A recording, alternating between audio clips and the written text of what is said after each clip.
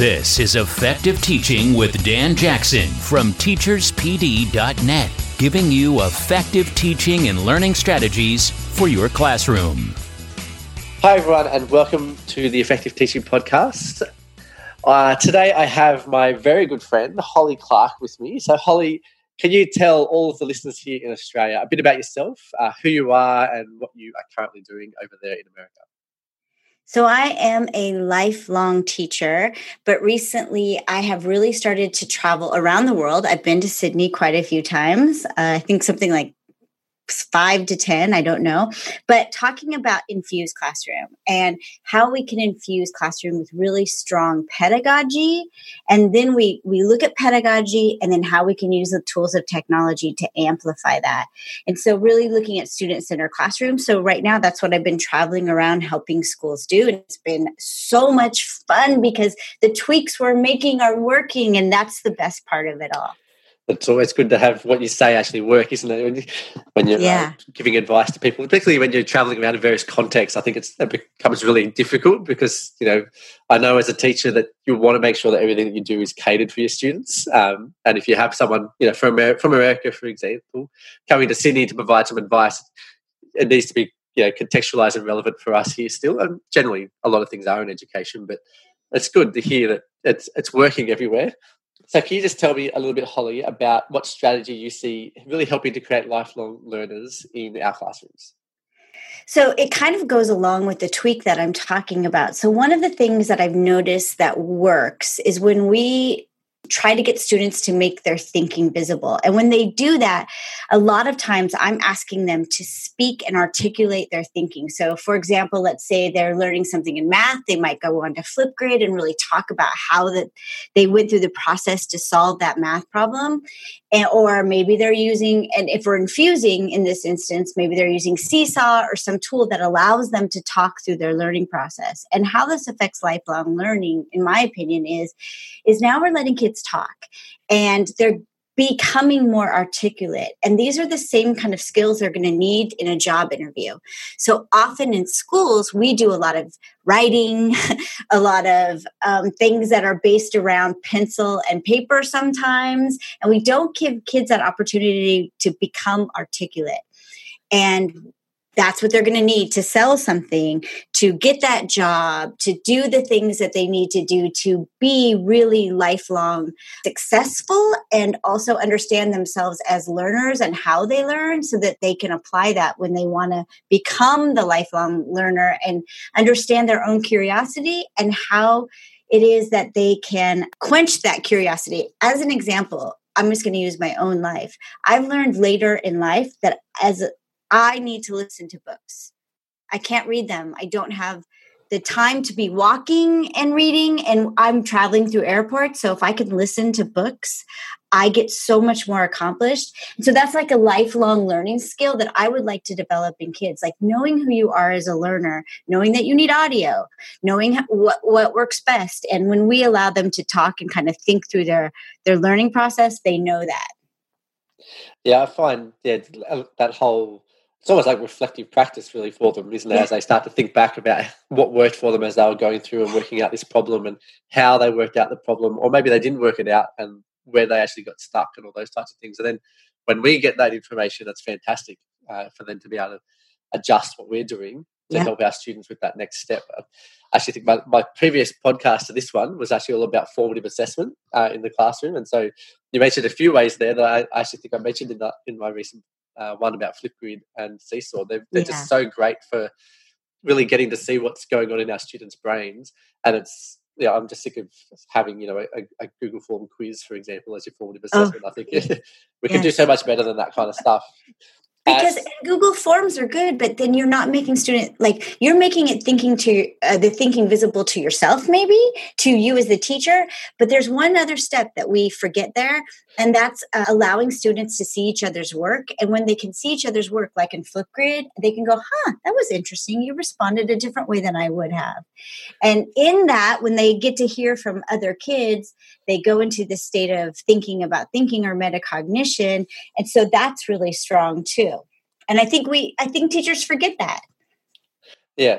Yeah, definitely. I think we often like to see ourselves as the ones who need to do the teaching all the time, but students can do a lot of learning from each other.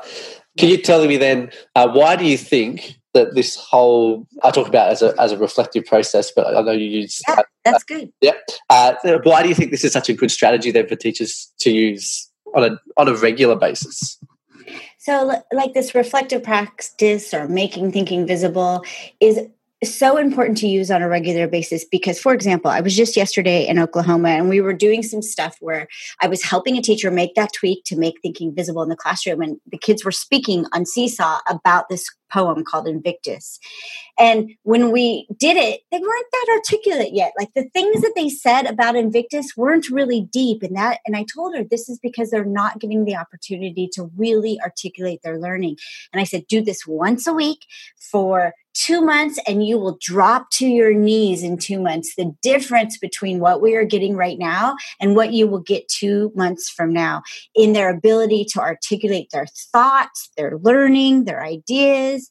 So it's really important that we give them that space to do that so that we can know who they are as learners, know when they know something, know when they don't, and we can change our instruction in real time, like right now to meet their needs, differentiate, do all those good pedagogical structures that multiple choice questions often don't allow us to do because when I was teaching, I would do the multiple choice question at the end of a unit and I'd be like, oh, they didn't get that. Oh, well, I'm moving on. We're done with the book, So Holly, then with this whole visible thinking and reflecting on their learning, how do you see this strategy creating lifelong learners? So you talked there about how it's really important for the teachers for us to adjust our practice, but then how does that help the students then to develop the skills they need for learning once they leave school?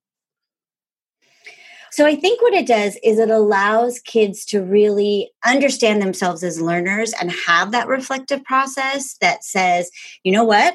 I learned better with an audiobook, or you know what? This particular thing that we did with Seesaw really worked for me. And another kid might say, you know what? I kind of need to write it down, or I need to sketch note. And if we give them that reflective process where they are telling us about their learning, they can really understand themselves better as learners and thus become more lifelong learners, which is so important. Yeah, I found personally, I love reading. It's one of the things that I'm just passionate about. Like I read, and as I read, I highlight, I take notes, I scribble all over stuff, and I keep my notebooks from all the stuff that I read. But lately, with just life at the moment, I've had to kind of switch more to, like you were saying, how you've been listening to audiobooks a lot lately. I've switched over to that massively in the last 6 months, and I've loved it because not only I can listen to a book probably 5 or 6 times and still be getting stuff out of it. Because obviously you're not taking notes really as you're listening to an audiobook because you're normally listening to it as you're moving. So I listen to them at the gym or when I'm driving around the place or with my kids in the car or something. And I've found that really helpful for me because it means I hate wasting time. I hate driving anywhere because I feel like it's dead time. I'm not doing anything. And so me too. Have something going on where I can when I put on music, I'm like, oh my gosh, I'm wasting time right now. And I probably have to stop that. That's a problem. But I will say, this is a little bit of an interesting story, but my dad listened to motivational speakers in the car when I was a kid. And at the time as a kid, I was like, this is horrible. But I kind of think now that I'm so motivated to get stuff done because my father was listening to these things in the car that I didn't think were seeping in for me, but apparently they were. Yeah, you are very motivational. And you're actually quite inspirational too, because I've seen you live and running workshops. Can you then tell us what one thing would you recommend our listeners do this week to get them started using this strategy in their classroom? And in addition to that, in Australia, we're about to have our long summer holidays that are coming. So maybe as we prep for next year, what can our teachers in Australia be doing as they really think about their planning processes and their designing of units and stuff for next year? What should they be doing as they do that? So if I had to pick like one tool that teachers tried, I have to say 2. I think that teachers wanting to make thinking visible, I think Flipgrid needs to become part of people's practice. And it sounds like you talked about that last week. I mentioned it. I didn't talk much about, I just mentioned, it's a videoing software thing that's online. That's pretty much all I said. Okay. So Flipgrid allows kids to really talk through their learning. They can do other stuff on there, but I can quickly get a check for understanding from them where they have to articulate what they went through. Even if they're doing a worksheet and I'm still at that place in my teaching, I can say, stop right now and tell me what's going on in your thinking about this worksheet. So I found when I traveled around that people loved Flipgrid, but then I left. And they were like, wait, I don't know how to get started and I don't know what to do. So I have made, and Australians are welcome to use this. I made a free online course about Flipgrid. It takes an hour to do. And it's in 5 modules. So you can just watch the module you need. And your listeners can find that at bit.ly or bit.ly, whatever. Yep. Bit.ly Flipgrid 19, and Flipgrid has to be capitalized with a capital F. And you can sign up and take that and see what it's about. And in the first module, I explain how it gets at thinking and how I'm doing an assessment of prior knowledge and why it's so strong. So they can look at that. And for me, I also love Seesaw as a way to infuse technology in making thinking visible and using thinking routines from Ron Richard with the book Making Thinking Visible. And of course, the Melburnian Hattie, So there's, you guys know about that down in Australia, but now it's taking technology and amplifying it and make it stronger.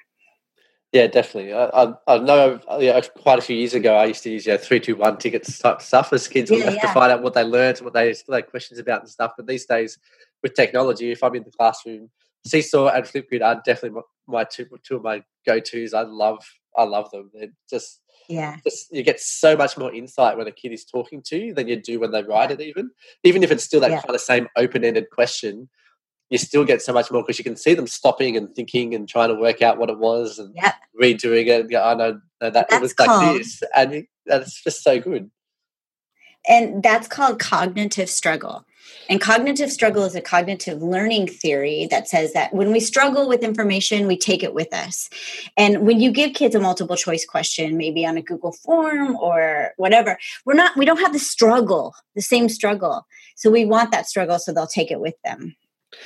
Well, thank you so much for joining me, Holly. I know you've been really busy, been traveling around the States at the moment. So if anyone would like to learn more from Holly, just jump over to teacherspd.net and find this podcast.